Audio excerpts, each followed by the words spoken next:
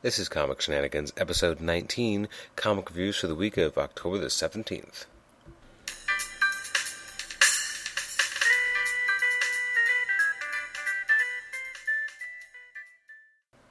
Welcome once again to Comic Shenanigans. So this week we got episode 19. We're looking at the comic reviews for the week of October the 17th. So we have some really good stuff that came out this week. Well, a few really good things. It did seem like in general it was a bit of a, not the greatest of weeks. It was a little bit here and there. A lot of middling books, the books that were kind of okay but weren't really exciting, but there was a few books that were really, really good and kind of made the week a little bit more enjoyable as a result. So there's some interesting stuff here.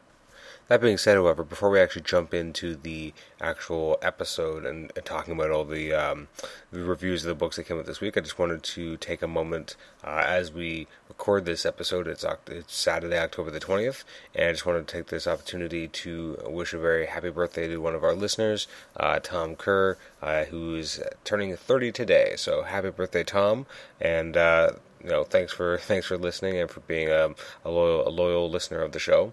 So from all of us at Comic Shenanigans, happy birthday.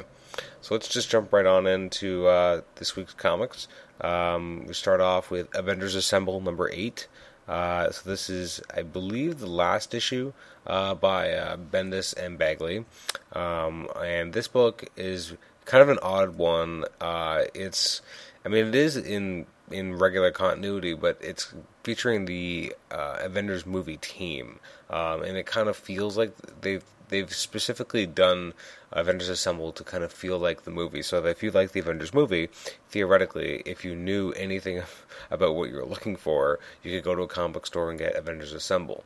And it's somewhat similar in tone, especially the way it starts in the first couple issues. Now it has Thanos, Guardians of the Galaxy. So if you know anything about what's coming up in the Marvel Cinematic Universe, it makes sense to read this book because thematically and character-wise, it does center on the things that are going to be important when you get to Avengers 2 and Guardians of the Galaxy, the movie. So there is a lot going on.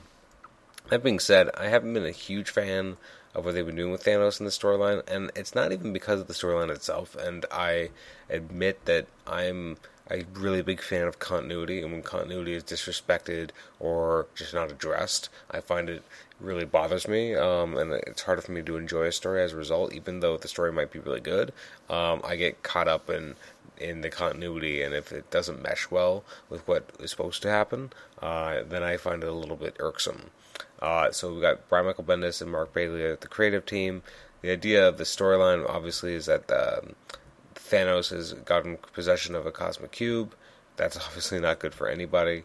So they try to figure out how to take down Thanos with this cube, and they end up in the Cancerverse. The Cancerverse was last seen in the Thanos Imperative, and it kind of, I almost wish that they hadn't mentioned the Cancerverse, because it's bothersome enough that there's a huge thing that happened in the Cosmic Universe when Abnett and Lanning were writing it was a really cohesive place. It was extremely enjoyable. Everything mattered. And in Thanos Imperative, they brought it all together. The Guardians of the Galaxy fought against Thanos. So did Nova, Richard Rider. And when all was said and done, Thanos was locked away in the Cancerverse with Richard Rider and Star-Lord Peter Quill. And then that was the ending, and there was no Novas left. Then suddenly, Jeff Loeb brings in the new Nova in the Marvel .1 issue, and that character was later seen in Avengers vs. X-Men, and he's soon going to be getting his own book with McGinnis illustrating. And that's that new Sam Alexander version of Nova. But there's not much discussion on how he even can be Nova, because there was kind of, once Richard Rider was gone, that the Novas couldn't exist anymore. From what I remember, which I admit isn't the best at the moment. So that's kind of what was happening at the end of Thanos Imperative, and Peter Quill was gone. The Guardians didn't really find their way, and then that gave way to the Annihilators being formed. But now, the Guardians are back to normal. Star-Lord is now blonde. He's back. He's going by Star-Lord instead of just Peter Quill, which doesn't really fit that version of the character as written by Abnett and Lanning. It just kind of feels like they're throwing it together because this is what the movies are going to want, and for years we've always made fun of, comics kind of going by what the movies want. And movies will come out, and then suddenly Mystique will look like she did in the movie, or Toad will look like he did in the movie. And eventually they'll go back to normal, but they do have that that movie effect, and it can be really annoying to longtime readers of comics because that's not what we're reading. We're reading for our characters, not for our characters to be changed by movies to fit other interpretations of these characters. We're not really interested in seeing that. So I'm not as interested in seeing this new version of the Guardians because this isn't the version that I fell in love with to begin with. That being said, again, this is still an entertaining issue. We have the elders of the universe show up, and I mean, if you know anything about Thanos, you know that they have a pretty big connection to Thanos, and so the issue was interesting. I thought the conclusion to Thanos having this faulty cube was a little haphazard. Like, it didn't really feel like it went as far as it should. Like, it felt very easy. It ended quite simply. Everything was very pat. I did like, I mean, there's a part in here where Tony Stark has mentioned that, you know, he definitely he envies the Guardians of the Galaxy because of what they're able to do, and uncharted worlds, undiscovered sciences, and green ladies, which is a very Tony Stark thing to say. And Star-Lord's like, you should come with us. And then Tony's like, I do owe myself a vacation. So this makes sense because I think last week at the New York Comic Con, or one of the recent cons, it did mention that in the new Guardians of the Galaxy book, written by Bendis and art by Steve McNiven, that Iron Man was shown in the artwork, so that he was going to be on that team. So I guess this makes sense now that it definitely is not just Iron Man, but also Tony Stark going into space. I don't know how that'll work, because he's still going to be in every other book and his own, so, I mean, not much of a vacation, it's just one aberration to explain how he's there, which feels like just a way of making sure that more people buy the book, because, oh look, it's Iron Man, I like Iron Man. Oh, Guardians of the Galaxy? I don't know if I like that, but I like Iron Man. And I guess it makes sense from a marketing point of view, but from a storytelling point of view, it doesn't feel all that, necessary. So I gave Avengers Assemble number 8 by Bendis and Bagley a 7 out of 10. That brings us up to AVX Consequences number 2. Now, this is a book that I really wanted to be interesting, and I feel like it's not really living up to its potential at all, unfortunately. So this issue is written by, I believe, Kieran Gillen. Let me just make sure about that. Yep. Artwork is not by Tom Rainey, which is a good thing because last issue was terrible. I actually usually like Tom Rainey. I know a lot of people don't like his artwork because he's got a very particular style, and you can tell it's Tom Rainey. Last issue was not in any way normal for him, and that was not even a good thing. Like, it was some of the worst Tom Rainey stuff I've ever seen. Like, on the recap page here, you have a shot of Wolverine by Tom Rainey from last issue, and it looks very familiar. You can see the Tom Rainey-esque qualities, but it also looks like Neil Adams, and not in a good way. Like current Neil Adams, where everyone has crazy long hair, and there's a ridiculous amount of lines that are just unnecessary. It's like he tried to do the 90s school of, Jim Lee's detail lines, and, it just doesn't work. And this shot is just awful. But this issue actually has art by Steve Kurth with Alan Martinez on inks and Jim Charalampidis on colors. And I apologize if I massacred that name. So once again, we see Cyclops having a different helmet based on which book he's in.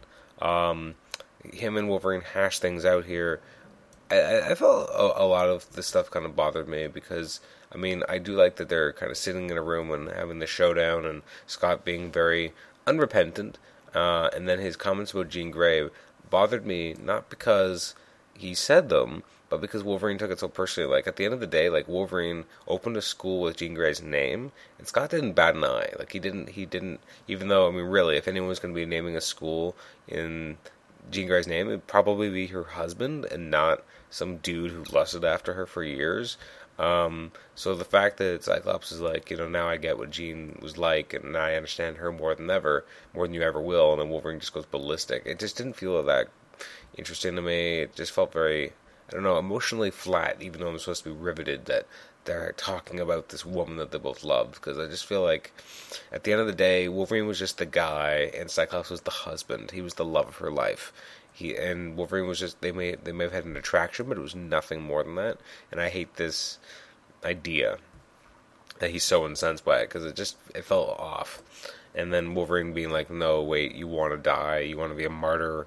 And there's a great line in here where Cyclops says, "In a few years, some rebellious little kid is going to turn up at your school with me on his t-shirt." Cyclops was right, and I want that shirt. But considering that this is supposed to be a whole thing, a whole miniseries about the consequences of what happened in AVX, it doesn't really feel like we're getting a lot of real consequences. We're getting a lot of hand-wringing, a lot of Cyclops feeling like he did the right thing, which I think he kind of did. He did what he had to do, as much as that ended up going in a bad way because of the Phoenix Force. I mean, at the end of the day, he had the best of intentions, although that is the way to hell, right? Not the worst artwork in the world, but marginally better than Rainey's, but from last issue. The script is all right. I feel like it needs to be doing a little bit more, and it's not really. There's other things I want to see. I want to see what happened to the world after what happened in AVX. Like, and the Phoenix Five tried to change the world and make it a better place. What happened to all the structures they put into effect? All the groundwork, the frameworks that they tried to put into place. What about the Zax crew? Like, what about all the good things that they were doing? Why aren't they addressing this? Why aren't they going back and saying, well, this is what happened as a result of this? I think that would have made this a little bit. I mean, there's still time because there's still 3 more issues, but I feel like they're not going to get to that, and that's really sad to me. Next up is Batwoman AVX Consequences number 2. I gave it 6.5 out of 10. I think I may have just gone right past that. Next up is Batwoman number 13. I really enjoy this book, even though at times the storyline is a little weird. The artwork is so gorgeous that I can forgive it completely. Sometimes you get such amazing artwork that it allows you to move past a somewhat relatively simple storyline. This is one of those for me. J.H. Williams III is just a brilliant illustrator. He's got a great command of storytelling and also just beautiful artwork. So you have a team up here between Batwoman and Wonder Woman, and it seems like, oh yeah, let's just put the two women characters together. But honestly, it may not seem like the most natural of team ups, but it actually comes off brilliantly. Like, they complement each other quite well. There's some great narration here, with Wonder Woman being like, that Batwoman's obviously uncomfortable in the situation because, she has certain reactions to Wonder Woman being there and being like self-conscious and feeling out of her depth, and Wonder Woman trying to kind of put her at ease as they do this, and Batwoman just kind of being in awe of this woman, this extremely strong, brilliant woman. I really enjoy this issue. You get a little bit more into the idea of them trying to find out if the Gorgon is still imprisoned. You see Batwoman really going out of her depth, but still being able to adapt to the situation. So, brilliant artwork. The storytelling in here is absolutely incredible. The artwork, the colors, it's just so lush and vibrant, and Williams III really plays with this, how your eyes follow the page, and especially when they're going through a labyrinth, that's how it reads as you're kind of going up and down the page. Brilliant artwork. Storytelling is unparalleled. I really enjoyed it. It wasn't perfect. I mean, I don't really care a lot about the storyline in a lot of ways. I mean, it's interesting. It's more a visual spectacle, and that is really pulling me through this. The storyline's not bad. I mean, there's some really good internal narration on the part of Wonder Woman and Batwoman. But no, it's a very solid book. I give this an 8 out of 10. Brings us to Before Watchmen Minutemen number 4. This is one of my favorite books from the Before Watchmen line. Darwyn Cooke is the absolute right choice to write these characters. This does feel like we're fleshing out a period in time that we don't know a lot of, because of the way that Watchmen is set. So I like how they wrote this story. Here you have Hollis Mason visiting with Byron, is supposedly is once upon a time his best friend. We got some great flashbacks as to when he's helping Byron create some of his his mechanical devices. A lot of this is all about also Silhouette, because she was a lesbian, and how the team kind of treated her and what happened upon her death, and how he tries to avenge it. We also have a lot more as to what happened with, like, how Comedian and Silk Spectre kind of deal with the death of the character as well. We see a little bit about what kind of changed for Comedian, what changed his life, made him a little bit harder and kind of made him into the character we know. Like, we know he was kind of a jerk, but we also see what really happens to him and when he becomes more of a soldier. And it's just really, really engaging. I am actually really excited about eventually having this on my bookshelf. I don't think I would buy any of the other before Watchmen books to put on my bookshelf as trades, but this one, without a doubt, because this is just a brilliant, brilliant story. Darwyn Cooke is the only one, I think, who could have told this story so masterfully that it doesn't in any way invalidate anything that came before in terms of the actual Watchmen book. And you actually do feel like you're getting extra flavor with these characters that we know a little bit of but never got to see too much of. This is just exquisite. I gave this a 9 out of 10, and it deserves every point there. It really is that good. So next up, I believe we have Birds of Prey. Birds of Prey number 13. So this is actually I like this issue a lot. I really enjoy this series mainly because I like that they've thrown Batgirl in there. I mean, it doesn't seem right without her. This story was mainly about Katana as she kind of fights against basically like a horde of enemies. This issue is written by Duane Swierczynski with pencils by Romano Molinar. Or Molinaire, I don't know how you pronounce that. I really liked Katana kind of taking a little bit more of a prominent role in this issue. Her sword is taken from her, and she believes that the sword of her husband is inhabiting it. So obviously, this is very upsetting to her that it's gone. So her and the rest of the team are going to try and reclaim the sword. There's some really fun and enjoyable stuff here with. In terms of how the characters interact and how like they're willing to get a little bit of blood in their hands, but maybe not too much. This is just a really good. I really enjoyed how this issue was kind of put together. I'm not a big fan of this book in general because it seems a little bit schizophrenic. It tries doing one thing and then it switches to another. That being said, especially after having read the Zero issue, which kind of was gave you the formation of this team up between Batgirl and Black Canary, which became this partnership later in life. This still isn't the Birds of Prey of old that I really enjoyed back when Gil Simone wrote it, but it's still a solid book all on its own. I gave that a 7 out of 10. Next up is Daredevil number 19. This book is absolutely fantastic. I'm not really sure what the last page means, what it means for the Spot, but so much of it makes total sense now because this whole book has been about, is Matt Murdock going insane? And Foggy Nelson thinks, yes, she's definitely going nuts. But there's a little bit more going on here, and it's basically the Spot is one of the reasons why. And I just found that extremely engaging. Like, the fact that I like the Spot a lot. I even liked him on the Spider-Man animated series. I know a lot of people think Spot is a bit of a joke. I think he's anything but a joke if done well. And here he's really messed up, and I guess he's going by a new name now. But he's kind of the one kind of causing so many problems for Matt Murdock, and it makes sense. Like, because I was wondering, like, how does this even make sense? But as you go through this issue, when things aren't happening the way that Matt Murdock expects them to, or he's jumping into something and then he's somewhere else. I don't know if I buy that he wouldn't really have noticed, but I guess really, if a portal just kind of gets you and you're immediately somewhere else, I guess it's so instantaneous that you wouldn't even have time to be confused or disoriented, but it does bring up some questions. But Mark Waid obviously wrote this issue with Chris Samney on art. Chris Samney, I mean, every artist on this book seems to be able to tap into the certain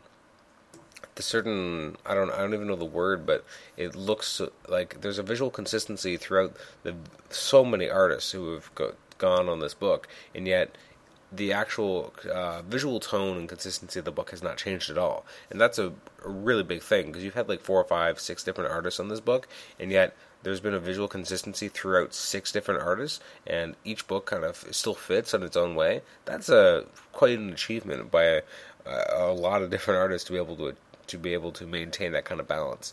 There's a lot of good stuff here with Foggy Nelson as well, as he kind of admits Matt's secret to the district attorney, and now he's kind of putting himself into an odd spot, which is not good at all. But no, this was really good stuff. I really enjoyed it. I'm interested to see what the heck Coyote is, because it's basically Spot. It looks like, but different. I'm not entirely sure what this is, but I'm interested to see where they go. The last page is kind of messed up but crazy, because you have Daredevil's body, and then you have Daredevil's head. Because I guess it's going through a dimensional portal, it's not actually technically a part, but it looks like it's a part. So there's so many things in this book where I feel like Mark Waid is tapping into something that no one else thinks of. Like the first few issues of this volume, you suddenly had Matt Murdock dealing with Claw, the Master of Sound. Why didn't anyone ever come up with that before? Like Daredevil was so about sonar and his radar and sound, and why not have him come up against the Master of Sound? Like, that's such a great idea. Why didn't anyone think of this? So what Mark Waid is doing with this book is taking concepts that no one else even would have thought of and saying, you know what, I want to do this, and it's mind-blowing. Like, some of the stuff that he does is just so good. So I gave this Daredevil number 19 a 9 out of 10, and again, well-deserved. A fantastic issue, very enjoyable to read. So our next book up is Green Lantern New Guardians number 13. You know what? I haven't been a big fan of this book for quite some time. It just kind of feels like it's doing stuff without a real reason. First of all, this Rise of the Third Army storyline is terrible, because it's not. If you're going to do a crossover, at least make it important. At least, and first of all, I hate the design of the characters. They're dumb. They're not really all that interesting. They don't have any personality in terms of characters. So you have these creepy, like, zombie-like alien creatures just going through space and transforming more people into the Third Army. It lacks any kind of resonance. It lacks any kind of, oh my god, this is going to happen. It just feels very forced. This issue is by Tony Bedard and Andre Bresson. This is actually, as I said, one of the first issues of New Guardians I've enjoyed in quite some time. You have Kyle Rayner deciding that he's got to learn how to focus and channel the other rings with his own. So he goes to Atrocitus to learn about Rage. So it's very much a done-in-one type of issue. There's not a lot more to it than that. That being said, I really, really enjoyed it. Just kind of seeing Atrocitus try to push him so that he could channel his rage, and then finally doing it and realizing that, tapping in all these emotions might actually have a negative effect on Kyle. It might make him colder and harder, and that's not necessarily a good thing. There's also more attention paid to looking back at Kyle Rayner's origin, and it looks like it's pretty much the same, although I wonder who put his ex-girlfriend in the fridge, because Major Force, technically speaking, didn't show up until Captain Atom was already running as a book, as in the New 52, so they probably are just going to pretend that didn't happen, so that it was still Major Force.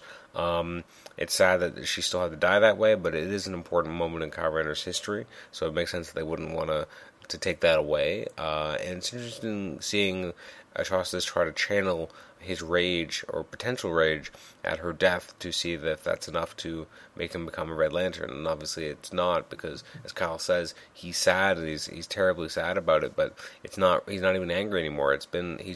He feels like he wasn't good enough for her, and he's the reason she's dead, and he could have been better at it, and that she always believed him, and it just makes him very sad. So it was an interesting way of examining that kind of relationship. I'm going to give it a 7 out of 10, because it wasn't amazing. The artwork wasn't the best artwork I've ever seen, but it was still a pretty solid book, all in all. That brings us to my pick of the week, my absolute favorite book that came out this week. If I was going to give it 10 out of 10, which, you know what, screw it, I am. I was going to give it a 9.5. I'm going to just upgrade it to a 10, because I think if any book this week deserves it, it's definitely this book. What book am I talking about? I can only be talking about one book, and that would be Hawkeye. This book, it's Hawkeye number 3, so this book has only been around for 3 months, and yet every month it's come out, it's been absolutely fantastic. I was talking about this with one of my frequent guests, Nathan Struck, and then I was saying, I cannot wait for this to come out in trade, so I can just, so that he can have it on his shelf, and he hasn't had a chance to read it yet. Fraction writing it with David Aja on art. This is a team that did, or at least was part of the team that did the Immortal Iron Fist. So they have a pedigree already, but this is one of the best iterations of David Aja's artwork I've ever seen. It's extremely minimalist, and really it looks a lot like David Mazzucchelli, the artist of Batman Year One and Daredevil Born Again. If you look at the line work, it really reminds you of that artist's style and the storytelling. This is just one of the best books I've ever read. It's just so enjoyable because I love Hawkeye. I have for a long time. This is a very different version of Hawkeye, but at the same time, it's very quintessential Hawkeye at the same time. And yes, I just said at the same time twice in one sentence. This is Hawkeye when he's not an Avenger, when he's on his own, doing his own thing. It's kind of like, it's basically an off day, but he can't extricate himself from being Hawkeye.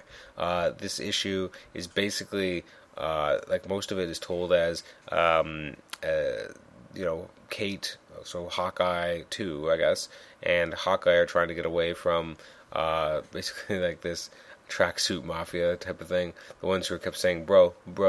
So they're trying to find they're chasing, it's a car chase basically, and it's just Clint shooting a bunch of arrows at them and trying to escape, while you flash back to what led them to this case, to everything kind of unfolding this way, and it's kind of the idea of Hawkeye has all these trick arrows. That's kind of one of the devices that we're seeing here, and we're learning all about the trick arrows as they try to get away.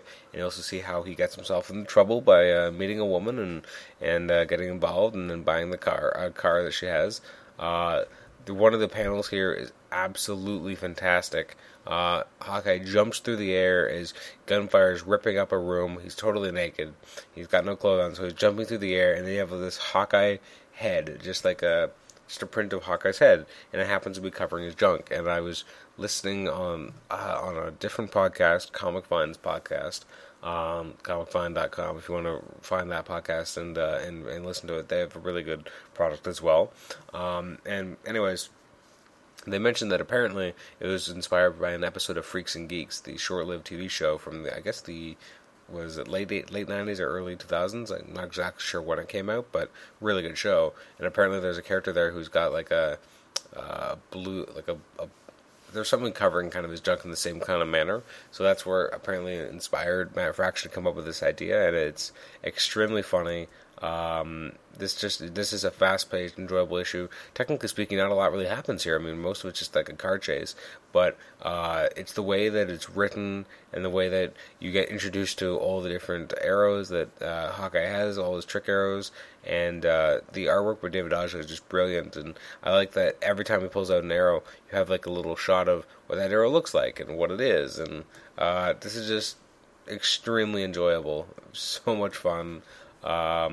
Yeah, this is brilliance. 10 out of 10. This is the best book that came out this week, bar none.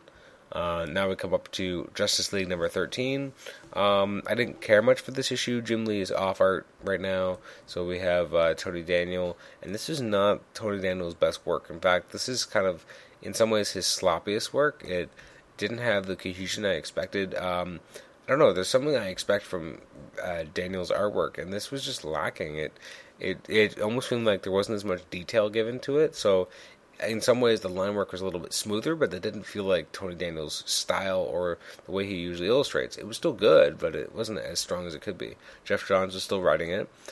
You pick up exactly from the end of the last issue where, well, not last issue, but issue number 12 would lead it off with Superman and Wonder Woman having their infamous kiss, and then it kind of moves onwards from there that they have a cheater problem, and Wonder Woman wants to make sure she can kind of resolve the issue, and Superman, and it's kind of, some of it's interesting because it's the idea that in 5 years these individuals are not friends, but now they want to get involved a little bit more in each other's lives and be like, we want to help, we don't just need to be doing the big things, we can help you out with your own stuff.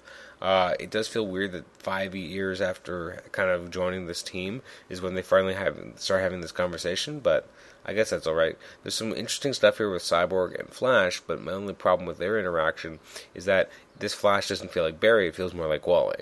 But the basic kind of push behind it is that Cyborg is feeling less like a man and more like a robot, or like just a mechanical man, and how he's dealing with that. And there's some really funny stuff in here that actually made me think that it was kind of a meta comment on Cyborg, because in here he mentions, if the League goes away, I don't know what I'll do. You have lives you can go back to, I don't. Well, basically everyone else is a book.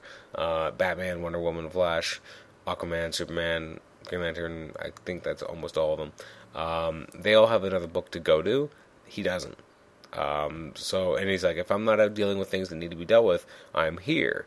And so that's actually quite funny that, at the end of the day, this is his only place to be found in the DCU. Considering he's the 7th member of the Justice League, or technically 6th member now that Green Lantern's left, it's really messed up that he doesn't have more of a focus, and they keep wanting to kind of put more focus on Cyborg, yet they're not doing much with him. This is the first time we've really seen a lot of characterization with the character and actually developing him. You have some more stuff with Steve Trevor here. Batman and Aquaman are badasses, but that's as per usual. The last page, I don't like the look behind it. It looks like Superman's been infected by the cheetah. It just feels kind of cheap. Otherwise, the backup is interesting because you have Steve Trevor meeting up with Oliver Queen, and they're talking about basically putting together the new team and how maybe Steve Trevor could actually use Oliver at this point in time. He could do an errand for him. So, considering that it's going to be leading into and being continued in Justice League of America #1, I'm really interested in seeing where that goes. I wish that the main story was more interesting, with the backups in some ways more. It has a little bit more going on because it's more of a mystery of what is this going to be leading to exactly. Where is this going, and that's exciting. But the rest of it, not really. 6.5 out of 10. Next up is the Marvel Now .1. The last time we had a .1 issue, it was one where we first got the idea that it was coming, and then we later learned that it was the Phoenix Force and it was the Avengers vs. X-Men event. This one really didn't work for me nearly as well, because this felt like less and less of a story and more, this is previews of our upcoming books, which it is, but I feel like it needs to have a little bit more to it. Like when they had the Civil War The Initiative, I think it was, I don't even remember the exact name, but right after Civil War ended, they had this one shot that had a bunch of different kind of previews of upcoming books, and each one actually told a story that would end up springboarding into its own book. Especially the Secret Warriors one was brilliant. Extremely, it was like, that's what I really knew that I wanted to pick up that book. But this one didn't feel like it was anywhere near as engaging because it didn't have as much going on. It just had...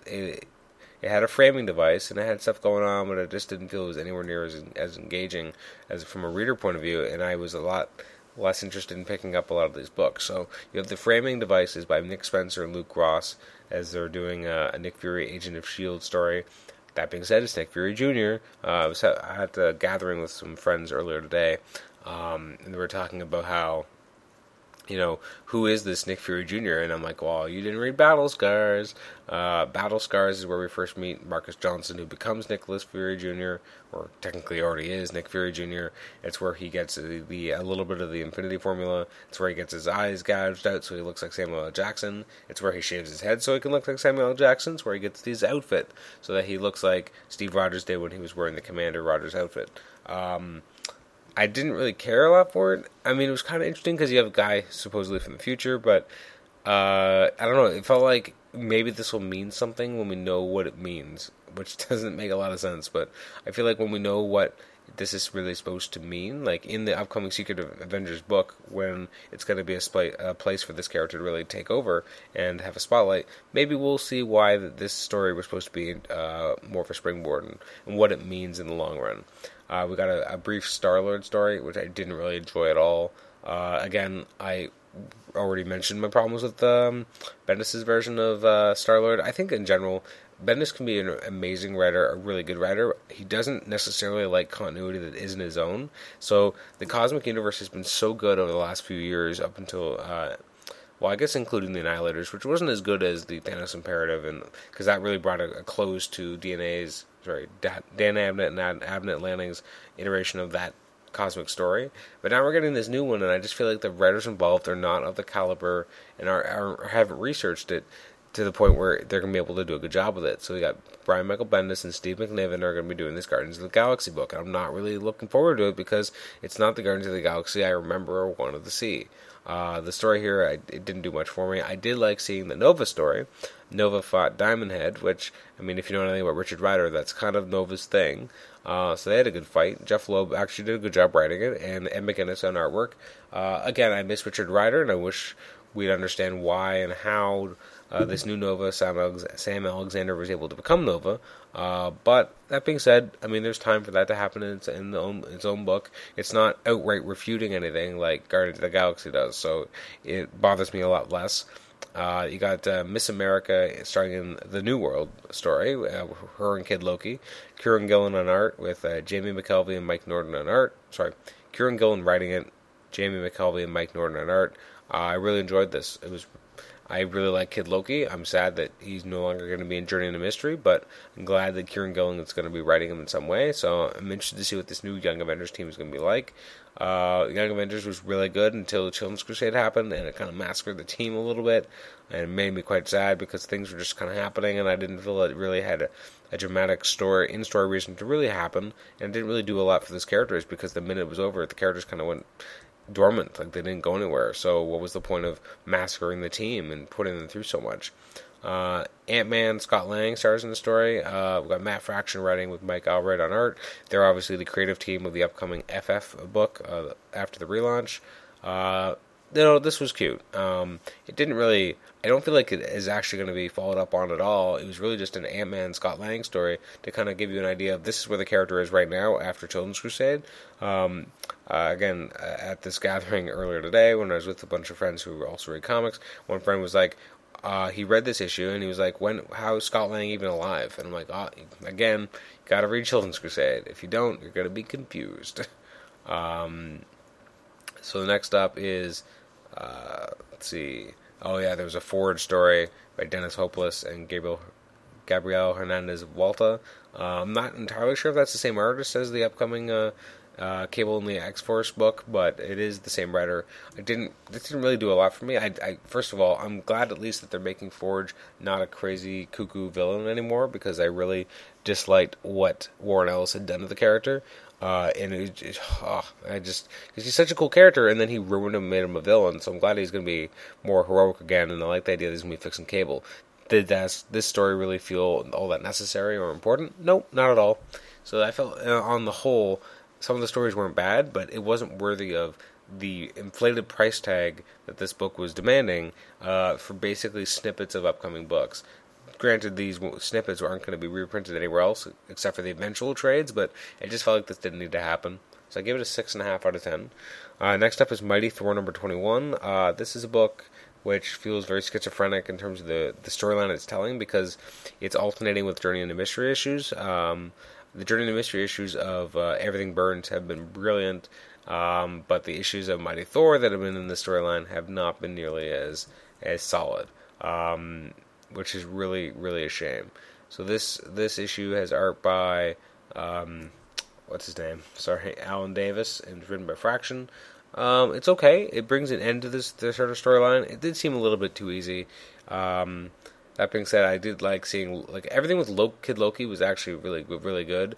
The Thor stuff was a little bit more of a throwaway. It didn't feel as important. And the stuff with Odin felt very unnecessary as well, but I'm not a big fan of where this book has been going, but I'm interested to see what's going to happen after Marvel Now. So, this book, it is what it is, and it was sad also because Loki kind of leaves and he's going to be gone for some time. Yeah, he's leaving the book. He's not going to be the star anymore, so it was alright. I gave it a 7 out of 10. It didn't really hit me either way, which was unfortunate. Next up is New Avengers number 31. I'm ready for this to be over. I guess they have the new banner End Times. I didn't realize it was going to be... It looks like someone, the old label makers with, the black labels and the white fonts. Apparently, I guess it's basically Avengers and New Avengers disassembled, but they're not calling it that. Instead, they're calling it End Times, but they're showing a fractured A, just like in Disassembled. So what's the point? Basically, Bendis is almost done with this book. That's what this is about. Michael Gaidos is on artwork. An odd choice, considering the last few issues. Damon Hellstrom apparently is a good guy in this book, but evil everywhere else. Victoria Hand has some messed up things going on with her. I just felt like this issue didn't need to happen because I didn't need to see more of Luke Cage hand-wringing and the idea that they're quitting the Avengers and they're going their own way. I mean, it just didn't work for me on that level because I feel like we've been doing this forever and I just wanted it to be over. Victoria Hand's story, again, felt very out of place. The Gaidos artwork wasn't quite what it could have been or should have been. It wasn't quite the right. I don't think he's the right artist for this book, especially with some of the action going on. Like Gaidos is really good at some quieter stuff. This wasn't in his wheelhouse. I gave that a 6.5 out of 10. This brings us up to Nightwing number 13. This was not the strongest issue. I'm looking forward to the regular team kind of coming back, because I believe that this is an aberration having Tom DeFalco on this issue. I think Higgins is coming back. It's not to say that it was bad. In fact, it was still quite good. It did feel different, and it felt cheap as well, because this was kind of like a prelude to Death of the Family storyline that's going through all the Bat books. I kind of wish that we would have had a little bit more of that instead of this kind of almost done in one issue. Tom DeFalco was the guest. Okay, it actually does say guest writer. So yeah, just this one issue is what he's taking over for. Andres Guinaldo is the guest penciler. What I did enjoy is that even though this was basically a guest stint, it did feel like you're still getting some important stuff in the story. I also like that there's some great interactions with Nightwing and Batgirl. I really like seeing the two together because they're kind of talking about the fact that Joker's back, what's going to happen next, where is the story going to kind of go. I'm interested to see what happens with Batgirl meeting Joker again, first time since she was crippled. I'm interested to see how Joker kind of ends up interacting with the entire Bat family. This issue is not about that, though. This is really just an issue about Lady Shiva and Nightwing eventually facing off with her when she finally shows up, which looks like it's going to be next issue, which makes me wonder when the Death of the Family interactions are finally going to kind of take place and happen, because I want to see how Nightwing takes on Joker, which could be really good. I gave this an 8 out of 10. Next up is Supergirl number 13. I'm not so sure how I feel about Supergirl as a book in general, but this issue was actually pretty good. It's pretty contained. Basically, the last again, not last issue because issue 0 came out last month, but issue number 12 took place with Supergirl meeting Tycho, who was in the bottom of the ocean in I guess basically a fortress that was expanded from the original technology in the pod that brought Supergirl to Earth. So I actually really enjoyed this issue because yes, you get a lot of exposition, but it felt like meaningful exposition as you're kind of learning more about what Supergirl's father had kind of created for her, so that she could have a place to call home on this alien planet. Mike Johnson wrote it. Sami Basri was the guest artist, who actually had a pretty clean artistic style. You have a little bit of the prerequisite fight sequence here when she fights Tycho, but from there it's actually just a lot more interesting because it's really about what this place at the bottom of the ocean means and what it means for Supergirl, and how she kind of has her own version of the Fortress of Solitude, and here it's called Sanctuary. So, and it has the sound of her father's voice, so she's able to communicate with this fortress, and she's able to neutralize Tycho, and also sets up kind of an interesting new status quo for the character, because she's now got like an actual home of her own, so to speak, and also it sets up the upcoming crossover for Hell on Earth. So this was actually a really fun issue. It was not the great, best illustrations I've ever seen, and not some of the best writing, but it was still an enjoyable issue, a good installment. I'm excited to see kind of where this Hell on Earth storyline goes, and to see if it will make me care more about the Superboy title and even more about the Superman title. But I think of the 3 titles so far, Supergirl might actually be one of the better ones, because the others just Superboy has just been a mess since the beginning. I'm not a big fan of how they're reinterpreting him being a clone, and I just miss the Connor Kent that I kind of grew up with more. And with Superman, it's been very schizophrenic because we've had different writers who don't really have an idea of how they want the book to go, and now that it'll actually have more of a consistent hand, hopefully it'll be a better narrative overall. But so far, Supergirl is probably the best of the 3 titles titles that are going to be involved in this Hell on Earth storyline. So I gave this issue, Supergirl number 13, an 8 out of 10 because it was very solid. It was an enjoyable book, and one of the better DC titles that came out this week, obviously. So far, we haven't seen a lot of, besides it and I guess Batwoman, a lot of them have been kind of middling in quality. Although I guess Nightwing was a 8 out of 10 as well, so maybe the 13th issues aren't so bad after all. It is an odd spot, though, because you're thinking a lot of them pick up right from where issue 12 left off, but that was 2 months ago because we had the 0 month in the middle. So that's when the 0 month kind of feels oddly placed. Because you want to be like, oh yeah, the last issue this happened. Wait a minute, that was 2 months ago. So you're one more step removed from what happened last in the storyline, and that is kind of a weird publishing snafu, and they probably should have given more thought to that. Next up is Sword of Sorcery number 1. Again, this is weird that they launched it with a 0 issue instead of a number 1 issue. That being said, I really enjoyed it. I guess technically the title is Sword of Sorcery featuring Amethyst of Gemworld. I really enjoyed this. I've never really read any of the old Amethyst comics, but I found this to be quite an engaging and enjoyable book. I like the colors. They're very vibrant. You got Christy Marks writing it with Aaron Lopresti on art. There is a Beowulf backup story. To be honest, I didn't read it. I read the first couple pages, and I didn't find it interesting. It didn't grab me at all. I found the artwork very... It wasn't distinctive. It wasn't that special. It was just kind of... It felt very run-of-the-mill in every single way, so I just kind of didn't read it. As for the actual, Sword of Sorcery featuring Amethyst primary story, I don't know a lot about these characters, so I'm excited to see the world building, seeing how this world is developed, how these characters are developed. I mean, you have this woman... This girl who's grown up, and always been training to fight, but doesn't realize what it all means. And now suddenly, when she reaches a certain age, she's transported to another realm. Everyone speaks a different language, so she gets this enchantment, so she can speak other languages as well. There's all these, these gem powers going on, and it's all the sorcery, and it's very much a fish out of water story with her mom. And I guess her aunt, who's evil. But I really enjoyed it. It was very fun. This is a story that you could definitely give. People are always like, what do I give a female reader? I would give them this. It's really engaging, really enjoyable, and it's got a very strong female protagonist. And and the characters, they have interesting costumes, but they aren't the typical, female superhero costumes, and like the characters aren't busting out at every seam. The main character is basically a teenage girl, and she looks like a teenage girl, and she acts like one. So the creative team did a good job of really nailing down those facets of the character.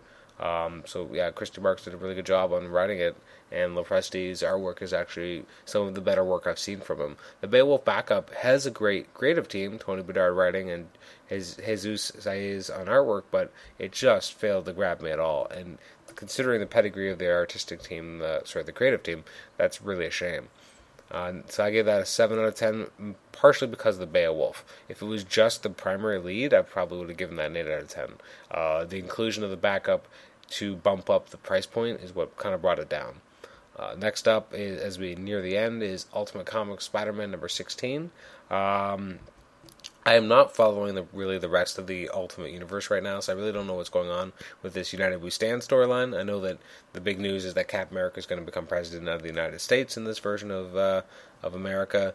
That doesn't really concern me. I'm really just concerned with Spider-Man because I'm really enjoying Miles Morales. I never thought I would when they first announced it, but it's been it doesn't hurt the artists they've had on this book. They had, obviously, Sarah Pacelli started it before she moved over to Spider-Man, and I can't remember the name. I think it was Marquez was doing the artwork on this book as well. Now we have, Pepe Larraz is the artist here, and obviously Brian Michael Bendis is writing it. This is an action-oriented issue. It was mainly about Spider-Man kind of dealing with, an attack on the helicarrier by the Queen Carrier, and him trying to help out Captain America, who starts out the issue yelling at Miles, saying he's only 13 years old, he can't help out, he has to get out of here. It's just, he's out of his league. And then we have, Hydra show up, and then suddenly Spider-Man's really thrown into action. He helps save Captain America's life, and he helps repel the intruders. The artwork is absolutely incredible. I'm surprised that this is...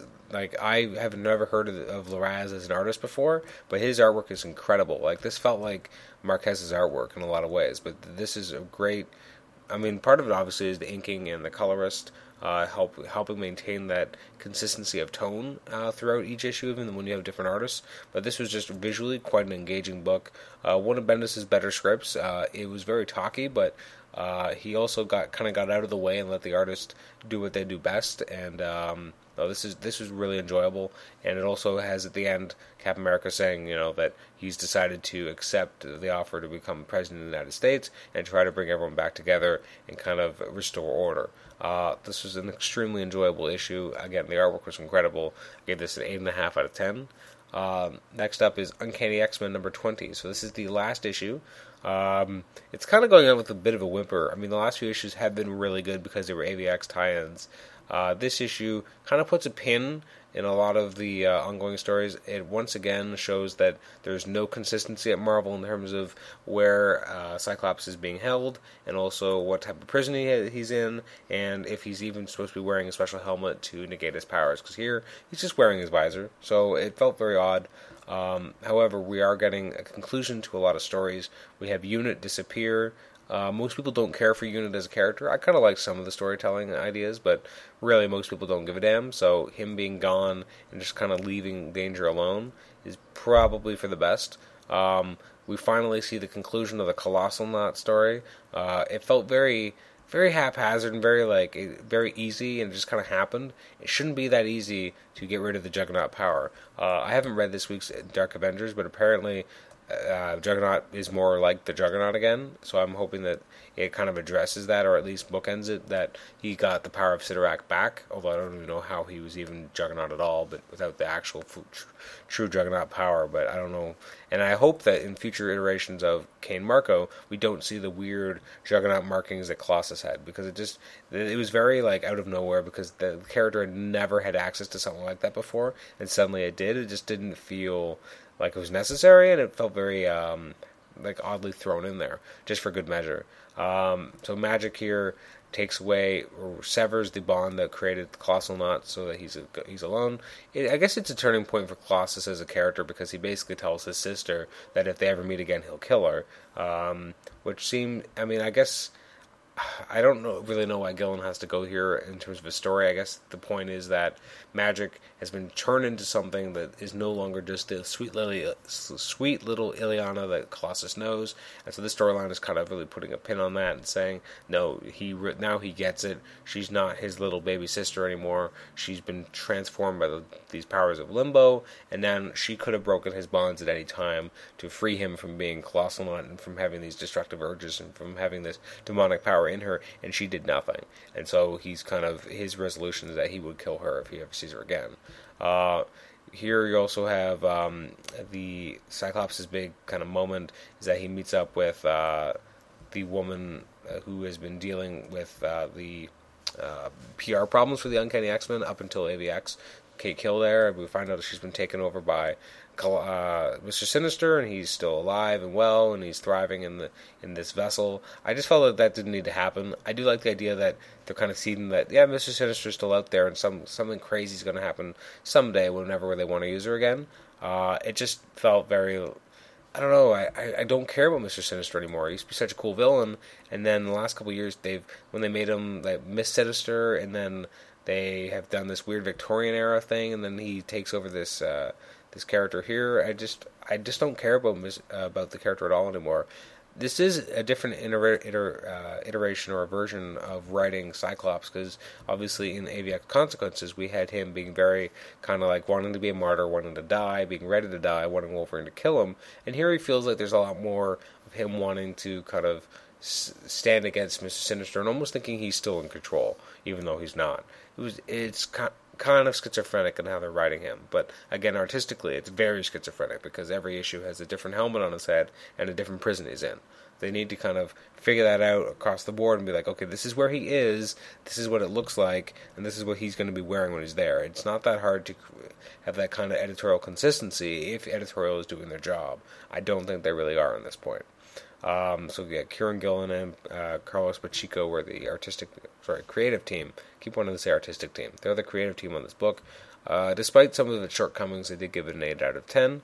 That brings us to our second last book, Venom number 26. Really didn't care for this at all, and that makes me sad. I was really excited when Minimum Carnage was first announced, and then the first issue, the Minimum Carnage Alpha, was really good. The issue of Scarlet Spider was alright, and now we got this Venom issue, which is part 3 of the storyline. I just don't care about this storyline at all. It just feels so off the map, and there's something to be said for taking characters who are more street level and throwing them into an environment that they don't really fit, very fish out of water, and then just going with it. And sometimes it really works, but here it just doesn't work. I don't care about any of these characters. I don't care about the microverse, and they're not really doing a good job of explaining these characters. They're just kind of throwing it in and then introducing us to tons of these characters. But if you're not really understanding who they are or why we're supposed to care, then there's no resonance. There's no heft to the issue. And then when you get to the end, you're just kind of like, yeah, well, that happened. And it just feels like, in some ways, for better or for worse, it does feel like the Circle of Four storyline that happened in Venom back when, a year ago, when he went to Vegas and then there was all that weird Hell on Earth stuff. Because that also felt like something that a lot of things were happening, but then it wasn't referenced for a year, and you could have just kind of gone without it. If you had just skipped that out, you'd have one reference to it, and now he's on the Secret Avengers, and now we're going to do something new, or in that case, go back to what made that book really good, which was going back to the basic idea of this is Venom having to deal with Jack-o'-lantern and Crime Master. So that's kind of how I feel about the storyline so far. We got a lot of messy things going on, a lot of all these characters, but because it takes place in the microverse, once they're gone, once they're out of the microverse and back home, I don't know if anyone's really going to care about this storyline. They're like, oh, well, that happened. They went off-world for a few issues. Now they're back. And let's never speak of this again. That's what this storyline feels like. And it's a shame because the Alpha issue was so strong, and there's a lot of potential in Venom and Scarlet Spider meeting up because of their connections to Peter Parker. But yet, none of that is capitalized on. In fact, they're split up, and they're not even near each other. The Carnage, as he's written here, I don't understand where that character is these days, because I didn't read the painted issues recently, so I don't even understand where that's coming from. The creative team here was Cullen Bunn, and art by Declan Shalvey. A good creative team. The writing did not ground this issue all that well, and the artwork does its best, but because you're dealing with all these far out characters and concepts, it felt kind of out of its league. I'm looking forward to seeing what happens with the rest of the storyline. I'm hoping it picks up, but unfortunately I don't have a lot of faith in it at this point in time, because the last chapters 2 and 3 really didn't grab me, and if it's not being able to grab me when it's building things up, I don't know if we really have a lot of places to go from here. It brings us up to our last issue this week. We got X Factor number 245. So I guess this is the end of the Breaking Point storyline. I have enjoyed it because X Factor has such a huge cast, and yet Peter David has taken each issue to be like, okay, I'm going to deal with one or two characters, and then we're just going to kind of go from there.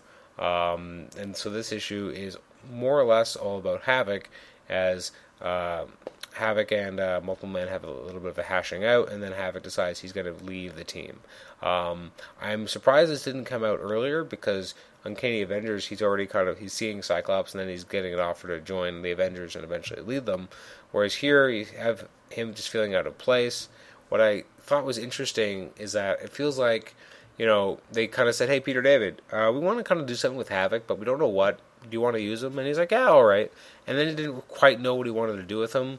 But I think part of that was because he didn't know when they'd pull the rug out from under him and say, you know what, we want him back. It's like when they gave him Wolfsbane, and then they're like, we're going to put her in X-Force, so we're just going to borrow her. And he's like, well, I was doing things with her. And he's like, yeah, but we're going to take her over here. And it feels like that kind of keeps happening with this book. I mean, it's remarkable that he's been able to keep it so consistent throughout so many different changes in the roster. A lot of these because other things happen in the X universe. They need certain characters, or they have to do crossovers, what have you, or there's major crossovers like Secret Invasion happening, etc. And so all these things keep happening, and he's just trying to weather the storm. It's like he's surfing, and constantly there's this weird, oddly shaped waves just coming up out of nowhere, and Peter David is a good enough writer. He's able to just surf on through, whereas most writers would stumble and fall. He does his best. It doesn't always work out, but it's not really his fault. It's because of the weird way in which Marvel Editorial is kind of jerking this book around. They let X Factor exist on its own, which I appreciate for the most part, but it is still, in its own way, contingent on the whims of editorial to kind of move characters in and out. So the fact that Havoc's finally being moved out, but I guess Polaris is sticking behind, it's interesting because I think that although Havoc and Polaris are really great characters, often people just lump them together because they're a couple. It's kind of like Cloak and Dagger, but Cloak and Dagger don't exist on their own. Once in a while they'll have a storyline where they're apart, but it's usually because they're trying to find the other one, or the other one has been taken away, or the other one has temporarily died and they're trying to bring them back. Like, Cloak and Dagger don't really exist on their own. Same could be said for Polaris and Havoc. As much as they are individual characters, normally they're almost always together, except for in the Mutant X book in the late 90s. So it'll be interesting to see what Peter David's able to do with Polaris now that she's on her own, and Havoc is elsewhere. There's a great part in here, too, which I hope is actually really happening, where it looks like Multiple Man and Layla Miller are eating ice cream, and he's like, hey, Layla. She's like, yeah. And he's like, want to get married? And she's like, yeah. To you? Yeah. When? Right now. And then they leave. And then she's like, yeah, okay. So I guess they're getting married. So, I really like the characters, so I'm hoping that actually happens. There is a nice panel here that I hope was in the script by Peter David, where Havoc puts on some glasses and he's about to leave, and then he realizes he gets like a flash of them being ruby red, and he's kind of, seeing his brother in him, so he takes off. There's also a few mentions here, and I really have enjoyed them, where they keep referencing the fact that Havoc's most recent costume made him look like he escaped from Tron, the movie. So Pip the Troll keeps making mention of it. So in here, like, he's about to take off, and Pip the Troll's like, you're going to jump on your light cycle and go, and he's like, oh, I ditched the Tron costume, and even Pip's just like, yep, now I can put it up on eBay. Like, there's a lot of humor in Peter David's script. I'm interested to see where Havoc goes when he joins the Uncanny Avengers. I do like the last page here, too, with the idea that they did like having Havoc on the team, and now they're about to throw a lot of water balloons at him. I like that there's a gag like that, and we don't actually see the resolution, because that kind of thing works better. It's just knowing that it's about to happen and kind of imagining it. I'm interested to see where X Factor goes from here, because obviously we had these five days that will change X Factor forever. What I liked about it was that each issue focused on a character, and he had a major turning point for those characters, but yet it didn't feel like this big epic storyline that the entire team went through. Instead, it pared down the team a little and kind of resolved a lot of long-simmering plot lines. Next issue will be a Pip the Troll focus, considering the character really hasn't been doing much except for just kind of sitting around and making lewd jokes half the time. I'm interested to see what exactly they're able to do with that. So yeah, this is enjoyable, but I don't really expect much less from X Factor. So Peter David obviously wrote it with Leonard Kirk on artwork. That got an 8 out of 10. There's a few books I didn't get to this week. We didn't get to, unfortunately, I could not find a copy of this, so that's why I didn't review it, but I didn't get to A Babies versus X Babies. I was really excited about this book. I know some people are like, no way, but just the cover alone by Scotty Young made me want to read this, but unfortunately I wasn't able to get my hands on it. Blue Beetle number 13, Captain Marvel number 5, Catwoman number 13, Dark Avengers 182, DC Universe Presents number 13, Legion of Superheroes 13, Wonder Woman 13, a lot of 13s, Red Hood and the Outlaws number 13, and Ultimate Comics Iron Man number 1. Unfortunately, I wasn't able to get to those this week. So joining me right now, just for the end of the show, is my lovely wife, Kelly. Kelly, say hi. Hello. So what is your segment normally called? First Impressions. Alright, so basically what we're going to do a bit of a lightning round. We're going to go through all the covers that came out this week and just have Kelly quickly give her sentiments based on what they look like. Obviously, listeners who have already listened to this episode will know how I feel about the books, but now we're going to get an idea of what Kelly thinks. And really that's what the people want, right? Right? Yeah. That's what matters. That's what they really want. Because if you don't pick up the issue, you'll never get to read the story or see the art that Adam speaks about. That's true. I think the grabbing your attention factor is the most important. So. No, you're very correct. Clearly. So first up is Avengers Assemble number 8. So what do you think of this cover? So we got Thanos on it, and we got Thor and Hulk on it. It got a lot of colors. It could be better. Hulk looks weird. Well, there's a lot of detail. It almost looks like Hulk hasn't shaved. You get that? Yeah, I'm not, You're not sure how you feel about it? I like the cover generally. I would pick it up and flip through it. Okay. A lot of colors. Yeah, there's a lot of colors. The characters are all drawn well. Hulk looks weird, though. I don't know. It's throwing me. I don't like it. I can see, the individual hair on his arms. You don't like that? But he's a hairy man. No, I know. I don't know. No, I get what you're saying. It looks weird. There's a lot of detail work, and a lot of artists do this. He looks like a weird kind of angry. Yeah, well, it's because he's being choked to death. No, I get that. It's okay. Okay. It's good. It's middle of the road. It's by Mark Bagley, so we like him. You like him. I like him a lot. So this is AVX Consequences number 2. I don't like it. You don't like the giant AVX banner or the ridiculous goggles? The ridiculous goggles. Why is the issue? What are those black light? Oh. Oh, he's in prison. These are weapons. It looks like an axe, but it's really the people. It's kind of interesting. It's basically he's about to get shivved. He's in prison. Yeah, for the goggles. That's not why. No, I'm pretty sure it is. Is he going to get shivved because he's wearing the goggles or because people want the goggles? No, because he's wearing them. And people are going to beat him up like it's a schoolyard. So what do you think? Do you like it? I don't like it. You don't like it. You wouldn't pick this up? It's kind of interesting, but not to your taste. No. Okay. Next up is Batwoman number 13. Do you like Batwoman? Ugh. I was already like it. What's wrong with that font? What do you mean the font? I don't know. The actual the lettering, yeah. The Batwoman, yeah, it's a little like weird. that. But do you like the actual I do. Yeah. Because it's got like the scorpion and like it's them being attacked by bugs. Like yeah. It's really interesting artistically. Would you pick it up though? Yes. But I would probably, the first thing I'd say would be like, what's wrong with this writing? But I would pick it up. I do like it. I like the way, I do like it. Yeah, I think you might like the interiors if you were to read it someday. Yeah, I'm not going to read it. I know. Next one was Before Watchmen number 4. So we have I forget his name, but there's a character who's basically he's passed out drunk on the cover. Do you like the colors? I like the colors.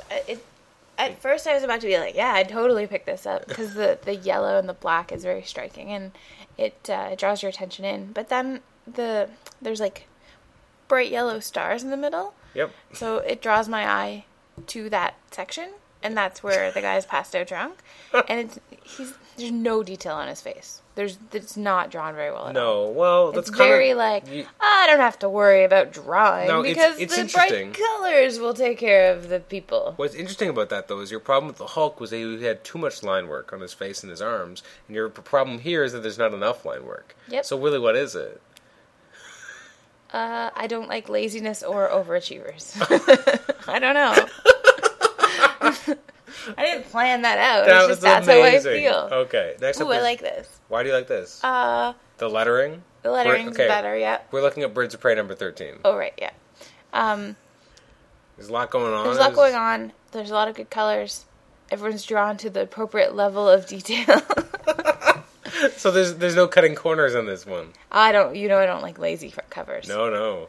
I don't really. I like. What is this Matrix style? Her name is Katana. She's got a katana. She's about to fight.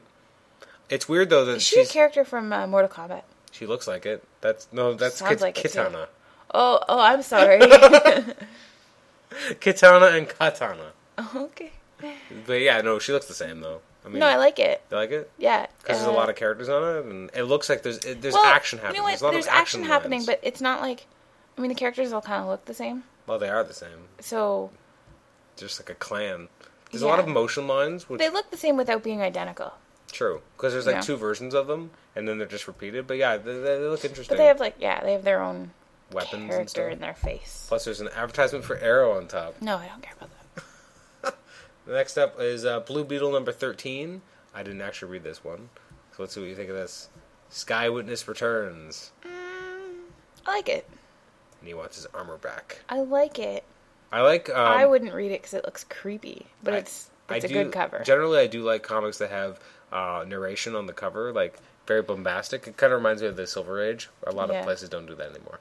No, I hear you. So you wouldn't really want to pick this up? No, I mean, I'd be like, oh, it's cool. Not for me. Okay. Next up is Captain Marvel number 5.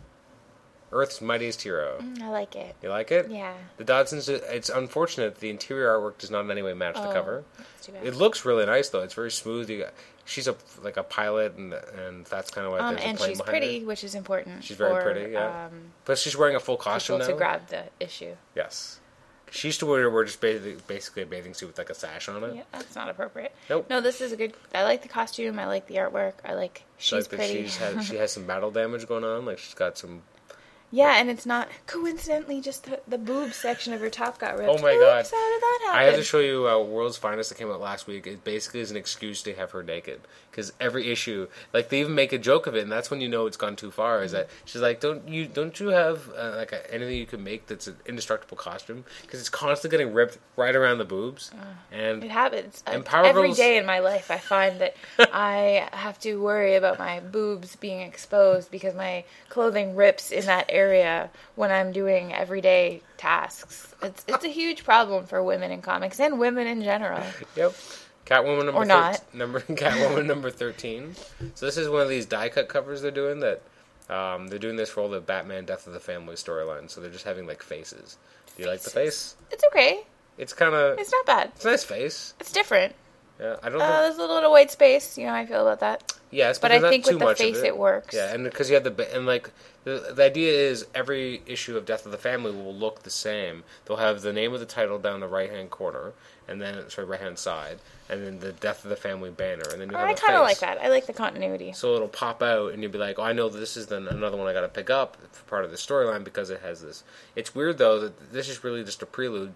But does that work in reverse? What do you mean? Well, if people are like, I don't like this storyline, they just skip anything that looks that way. Maybe. What's weird about it, though, is that this is just a prelude and doesn't actually have a lot to do with that crossover. Oh. And Nightwing, which did have more to do with it, did not have the cover. So it's they got to it's a be selective banner. yeah. And it's kind of inconsistent, but the whole idea is to give it consistency. Next up is Daredevil number 19. Head comes off of Daredevil. So this is This is the Coyote Whoa. character. Yeah, he's holding Daredevil's head. That actually happens in the comic. Not very nice. Nope. Do you like the cover though? It pops off the page a little. It's all red. Other books are usually white or darker colors. This is a red comic. I don't know. You don't like the Daredevil? The banner is half covered in blood. I like that. That's good. It's not bad. This is a mediocre cover to me. 'Cause you don't care about the character? Yeah, no, I see what you're talking about. The red, it's nice, but it's a little too simple. Okay. It's very plain. Hold on. Are there not enough lines in Daredevil's face? No, it's fine. Stop it. It's fine. I think it's exactly what they intended. Okay. It's very simple, so you get the point across. I'm holding Daredevil's head. Period. End of story. There's not a lot of other stuff going on. Okay. There's not much more So I thought think- going into it. I think than the that. cover, the execution of the cover is probably exactly what was intended. Okay. Is it my favorite cover? No. No. But it's an artistic choice that they made that I can respect. Okay. Dark Avengers number 182. Who's that guy? Which guy? That guy. Juggernaut? Oh, he's funny looking there. He looks like he's got a bucket on his head. He just looks like a little baby. There's Ghost. Yeah, I'm gonna get you. There's Ghost and Juggernaut and Luke Cage staring right at you, right Who's into the your girl? soul. I can't remember her name. Oh. Send your there's hate mail, too. Boomerang, whatever. Boomerang. There's Moonstone. Moonstone's there's cute. Man Thing. It's not bad. Mr. Hyde. I forget who that character is. He's funny looking. It's a girl. Oh, she's funny looking. On the bottom of the page, there's a girl with like a weird. I don't even know how to describe it. She's got like a Furry weapon. hood. Furry hood, but that looks like a creature's mouth. Like she could be like a character. Yeah. So what do you think of this one? It's good. I like it. It's a little muted. Yeah, not- it's subdued. It's not flashy or bright colors. I mean, considering Luke but Cage is wearing a everyone's- yellow shirt, He's drawn really well. he really is Like his face looks like it. a real face. Yeah. Like he's looking right at you. Like Face. look at the eye though. Like that's a lot of detail. Like No, it looks good. there's a lot in there. There's just an appropriate amount of detail in his face. Stop. Yeah. No, he looks like a photograph. Like he's Okay. drawn really well. I like Mr. Hyde. He looks like a person as opposed to like I got you. a character. Like a. He doesn't look comic. Not like booky. Juggernaut, who looks Yeah, very he looks comic like booky. oh, like- You think he looks like a baby in a well, he mouth? does. Yeah. No, that's a good cover. I like that. Next up is DC Universe Presents number 13. This is Black Lightning and Blue Devil, Black and Blue. No, it doesn't do this for you. You made such a great face at this. This is a weird version of Blue Devil. He looks ridiculous, Yeah. and it looks like he stole the trident from Aquaman. Yeah. That guy looks pretty lame too. Well, Black Lightning? Yeah. Is he like Booster Gold? No, He's actually cool. he's not cool, but he's not Booster Gold. I think he is. Okay, so you wouldn't really pick it He's up. like Power Lad. Power Man. Whatever. I want to call him Power He Lad. looks like Power Man, actually, because he has the same kind of... The newer Power Man has the... No. Okay, so you're not I would pass on this. You'd pass. It looks, what's the word? It looks cheesy. Okay. Green Lantern New Guardians, number 13. Ooh, I like it. Is it because it has Star Sapphire on the cover? No, but that helps. Is it because it has all the lanterns? Yeah. All the colors? I feel like Green Lantern is a book that has to use bright colors and lots of colors. Yes. Hello, their whole storyline is based on colors being powerful. Like, green is this, and yellow is this. And, like, this is a book that needs to use colors. I agree. So, I think this is the perfect use of color when they have... What do you think about these zombie creatures I like them. all around it? See, really? you could have just had that background to be, like, plain blue. Yeah. You know, because the you're right, characters you're right. are the forefront. Yeah. But they've done something with the background. That's a good I point. mean, in this case, it works also with the story that they're portraying. Yeah. But I think it's a good way to fill space. None of the background characters are amazingly drawn, No. and they don't have color. In this case, they're all like very muted, Yeah. light blue sea creatures or whatever. No, you're right, But actually. It's That a makes good sense. way of filling space that doesn't take away from the main drawings. Okay. Do you like Star Sapphire's new costume? Because she I used do, to have I like lot it a lot. There used to be a lot of boobage and a lot of like skin, but now it Yeah. actually is like a full outfit. So now I can wear that for Halloween. You could wear the other one if you wanted. No, thanks though. You didn't want to? I'm good. Okay. Next up is my pick of the week in terms of my favorite comic of the week, Hawkeye number 3. It's very minimalist. Oof, terrible. Hold on. Because you... Nope. Come on. Nope. You don't love this cover? Terrible, boring, Can I show you? lazy. I'm going to show you a little bit of the Oh, interior. what? What? Keep going. Well, you don't like the recap page? No, it's boring. It's very minimalist. Oh, is that what we're calling it? Yeah, the comic is about minimalism. Sure it is. And it's got car chase stuff happening. No, the art's not even good. Whoa. This is your pick of the week? Yeah, it was absolutely incredible. Like, one of the best things I've read in a long time. I'm going to have to listen to this podcast and see. Well, no, it's really good. And, okay, there's one part... Well, first of all, Hawkeye's naked. That happens. Well. But there's this great panel where these people break in the door and they're like, this tracksuit mafia. And they're like, sup, bros? And they start gunfire. And he jumps through the air. And they have a little Hawkeye head over his junk. Does that at least make you laugh? No? Oh, okay. my God. Yeah, I'm not. We can move on. You can move on? Yeah. Oh, I don't like the art. The cover is boring. I would not pick it up. It looks very amateur. You think it looks like Manhattan Projects, don't you? A lot of white space? Yeah. There's a lot of white space, but it's effective. I mean, I could draw that. Well, I don't know if you could draw it. I'm going to do it. I'm going to do a recreation. Okay. Next up is Justice League number 13. Ooh, I like it. So you got she's crazy. You got Wonder Woman, you got Cheetah, and you got Superman, and Flash and Cyborg are there, and Batman in the background, yeah. Yep. You might like the first page. I'm not sure. No, there's some alternate covers. No, we're just looking at alternate covers, although that was nice. Ooh, what's that? Well, it's the first page of the comic. It is nice. Superman, because you like love. They're not supposed to be together. No, well, they're not in this new universe. They're going to have a relationship. What? Now. Superman and Wonder Woman. I'm not okay with Because he's not married to Lois anymore. She's dating someone. He's alone. I'm not okay with this. You're not okay with this? How does Batman feel about this? Oh, because they briefly had... Well, in this universe, and they never because, liked each other. Trinity is the three of them. Two of them can't date. Yeah, well, they could. Ruins the dynamic. Yeah, they could, though. I mean, their covers were terrible, so... The Trinity If covers? it means they'll never make more Trinity comics, I'm okay with it. Legion of Superheroes number 13, so you liked Justice League. I liked it. I don't even need to say why. Anyone who sees it will know. I like the Legion of Superheroes, just the font for its title. Yeah, I agree. It's nice. But the rest of it could really go well. It's not terrible. It's... Really? Are you sure it's not terrible? It looks odd. I did not review this. This What is is part wrong of the with reason that why. girl's boobs? Which girl? Oh. Yeah, I don't know. Something's weird. Look at her weird hair. I'm okay with that. I don't know. I don't even know who these characters are. I know the Cosmic Boy. I don't know the Well, rest. doesn't that sort of... I mean, if you knew it doesn't who they pique were, my would it help? interest. No. Even if I don't... I'm interested. Like, you I don't want to know know what who- these orbs of light are and why they're... You don't know who some of these characters are, but I know everyone. But you're still like, oh, this looks interesting. But really, does this make you want to read more? More than the last one. I mean, not the last one, the Hawkeye. Oh, whatever. I can't even talk to you right now. Okay, Marvel Now .1. So you got... Ooh, yeah. Yeah? Yeah. Why? He's throwing notes at you. Yeah. What's It also, interesting, each it looks one- like they just took a picture of him. Like, he's drawn so good. So we're looking at Nick Fury. It's Nick Fury's son, Nick Fury Jr. He's wearing Steve Rogers' original outfit that he was wearing for a while as Commander Rogers, and he's throwing dossiers at the reader, and these are basically each story, because this is a compendium of a bunch of different stories. So we have a Nova story, an Ant-Man story. Blue Blazes. This one doesn't say it. What? I know. Young Avengers. Does Paul know about this? He does know. He's a little sad. He shed tears in the last episode. Star-Lord and Cable. So you like it though? No, I like it a lot. He looks good. This is one of the better covers of the week for sure. Okay. Next up is Marvel Zombies Halloween #1. You know you're not going to like this. For what it is, it's not. like it says Marvel Zombies. Like you kind of Yeah. come into it knowing what you're going to expect, right? I pick it up still. Yeah? You're like, oh, what's this? And then I put it back down. it. I'm like, oh, that's what that is. Like it's bloody, and you got Daredevil, Luke Cage, and I think Black it's probably Panther. exactly what was intended. Yes. Oh, yeah, definitely. What is in their Halloween bucket? I think it's brains.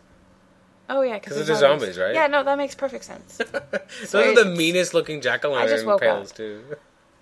That's some nasty trick-or-treating. It is. Next up is Mighty Thor, #21. You might like this. You got a giant demon, and you got Thor. Yeah, I doing do his like thing. it. Yeah, and there's some color, and Thor vibrant. could have a little more detail. yeah, no, he's kind of generic. His face is sort of... Well, it looks like It's skeleton. looking away from you, though. It's not meant to. You're not really I meant know, to see but it. just because the way that it looks like they did that so they wouldn't have to draw. It doesn't look like that was the Well, he has stylistic to face choice. the villain. You think it's just a cheap a way of getting out of it? Because they just like they've added shadows to be like, I don't feel like drawing.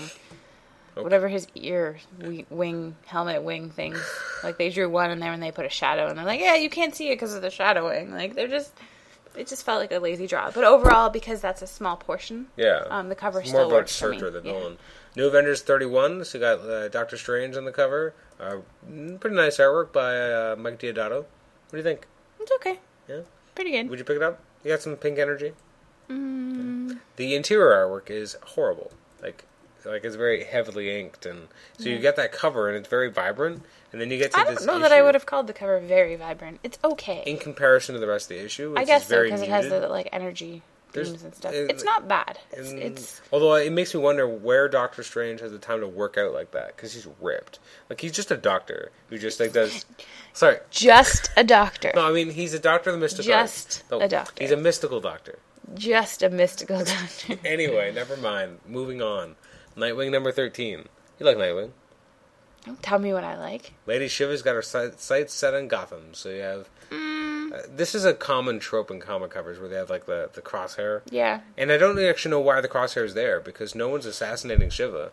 So I don't even know why it's there. We got Nightwing kind of in the background. It's alright. It's okay. It doesn't really... It's a little boring. Yeah, it is kind of generic. This one, I don't think you're going to like this one. Red Hood and the Outlaws #13. I don't like Red Hood. So you have Blackfire, What Starfire. is she doing? She's grabbing her sister by the neck, obviously. As they're trying to bring the other two away. I don't like this. No? It's very messy. The colors are weird too. Like they've made some weird color choices. Yes, they have. It's colored weirdly. And what kind of outfit is Blackfire wearing? Like, what? I don't know what this part is. Is that part of the outfit? Or is that just stuff in the air? It's a necklace. Is that a necklace? No, I don't know. It looks like, you know what it looks like? It looks like clothespins on her neck. Well, like, there's more over here. Yeah, what are they? I don't know. Are they like an energy field? I didn't read it, so maybe that's Maybe why. it would have been explained. And then some clothespins flew out at her and grabbed her all over. Like, you never know. I like to believe that that's exactly what the narration says. It is. Next up is Supergirl #13. It's kind of Nope. not the greatest cover. Nope, it's not good. It's lacking a little bit in detail. Yep. Some weird anamorphous man. Coloring's weird, detail is lacking, boring. Would not pick it up. Next up is the one I said that girls might like to read. Sword of Sorcery, featuring Amethyst, #1. Ooh, it's cute. You like it? Yeah, I like it. Yeah. So there's... Also featuring Beowulf. Yeah, no one cares about that, though. Oh, okay, we don't. I hope not, anyway. No, I really liked it. Basically, this girl gets Yep. transported to Gemworld. She's drawn well, good colors, good background. Very vibrant. Yep, I would definitely pick that up. Be like, oh, what's this? Not just for girls, though, because it's good for anybody. Okay. I quite enjoyed it. If I were a boy, I would also pick it up. All right, then. Ultimate Comics Iron Man #1. Meh. It's very meh. Like, what is this? They're putting it on his face, not- but the coloring of his face doesn't even seem to make sense with the cover. Boring. Like, it looks very boring. Yeah. Ultimate Comics Spider-Man #16. So it's very vibrant. He's coming right at you. I like it. You like it? He looks very Small. small. That's Like girlish frame. He's supposed to be a 13-year-old boy. Okay, that works then. So yeah, they Check. So they make him look because usually there's an emphasis on making characters look bigger and stronger. No, he looks and little. He looks live, like he looks like he'd be If a you were gymnast. on America's Next Top Model, Tyra would not like this picture. Why? Because he looks little, and you're supposed to model head to toe and lengthen out. He's But he looks lengthening little. though. Oh, he looks tiny. In the He's background, losing his angles. that's horrible. Next up is Uncanny X-Men #20. So this is the last issue. Ooh, it's on fire. Ooh. You like that? Oh, I like it a lot. So you have the idea that this was the team that was in this book, and now that team's gone. So it's burning up like this photo of and you got the Phoenix bird. Ooh, it's really good. Yeah, good colors, good art. It does really pop off. I would the page. definitely pick this up. Because you'd be like, "Whoa, what's this? There's fire." Is it good? It's all right. It's all right. I think I gave it. Cover might be I the gave it best. an 8. Although Okay, an 8's pretty good. It was pretty solid. It was the last issue, and it felt like it. And they wrapped up some storylines. The artwork was pretty good, but you got the The cover. cover art is really good. Yeah, it's really solid. And actually, Emma Frost doesn't look too hoochie. I mean, she's still hoochie. It's like mediocre hoochie. But what about Storm? Yeah. She's I kind don't of. remember Storm having. She's just kind of giving it away. Is she allowed to do that? Who? That girl's like covering her boobs entirely. Oh, Hope. She's supposed to be a 15-year-old girl. Oh, okay. So is that okay? Yeah. Well, no, it's fine with me if they want to cover their. I just didn't know if it was allowed. Okay. Next up is Venom #26. You don't usually like Venom. Nope. And that trend continues. Actually, it's not terrible. You got Carnage, and it's very like rah, and you got Venom. Although It's very what? rawr. What's weird about Venom is that he's shooting his gun. These two, there's 4 shots, but there's 2 guns. So I don't understand where these shots are. Like I do. He moved. It was like rotating. yeah, but then you should show action shots. It looks like he's just aiming one way and pointing that way and shooting his gun, and yet there's 2 shots going elsewhere. Who's shooting those shots? If there's Maybe. someone else, Did you read the book? I did. Oh, okay. Thank you. Yeah, it's not terrible. It's not the worst Venom cover. No? I think Venom covers are judged in their own category 'Cause because they you don't can't like them in compete general? with regular comics. So it's one of the better Venom titles. What is this? Wonder Woman? Wonder Woman #13. No, I wouldn't pick that up. No, it's in the middle of the desert. Nope. No? Why not? It's very. I don't like that style Minimalist. of art. Very minimalist. Yeah, again, it's like the Hawkeye book. I don't like it.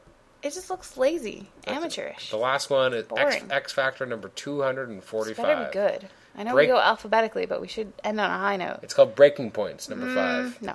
But it's breaking points. The idea is that, Breaking Points. like, they're breaking apart. And he's just left alone. It's okay. He might be getting married.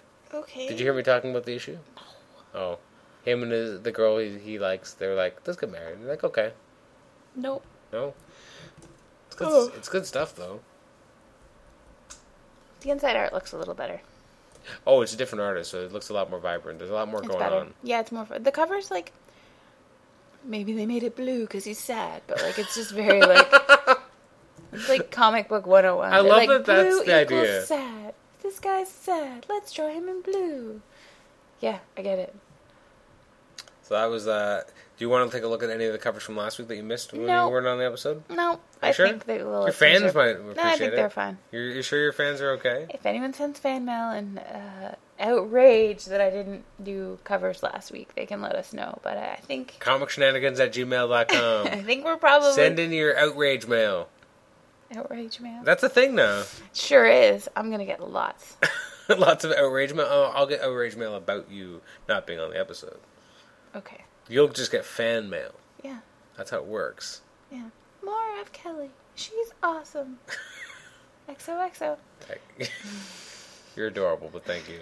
All right, so thank you, Kelly, for joining me for the lightning round portion, which was 15 minutes or so of lightning round. Still lightning round. We went through like 30 covers or so. Thanks again for joining us for episode number 19 of Comic Shenanigans. This was comic reviews for the week of Wednesday, October the 17th. Hope you enjoyed the episode. Again, you can follow us on Facebook. We have a page there now, and comicshenanigans@gmail.com is the email address. So we do want to hear from you. We want to hear ideas for future episodes, what you'd like to see us talk about. See us talk about? Hear us talk about.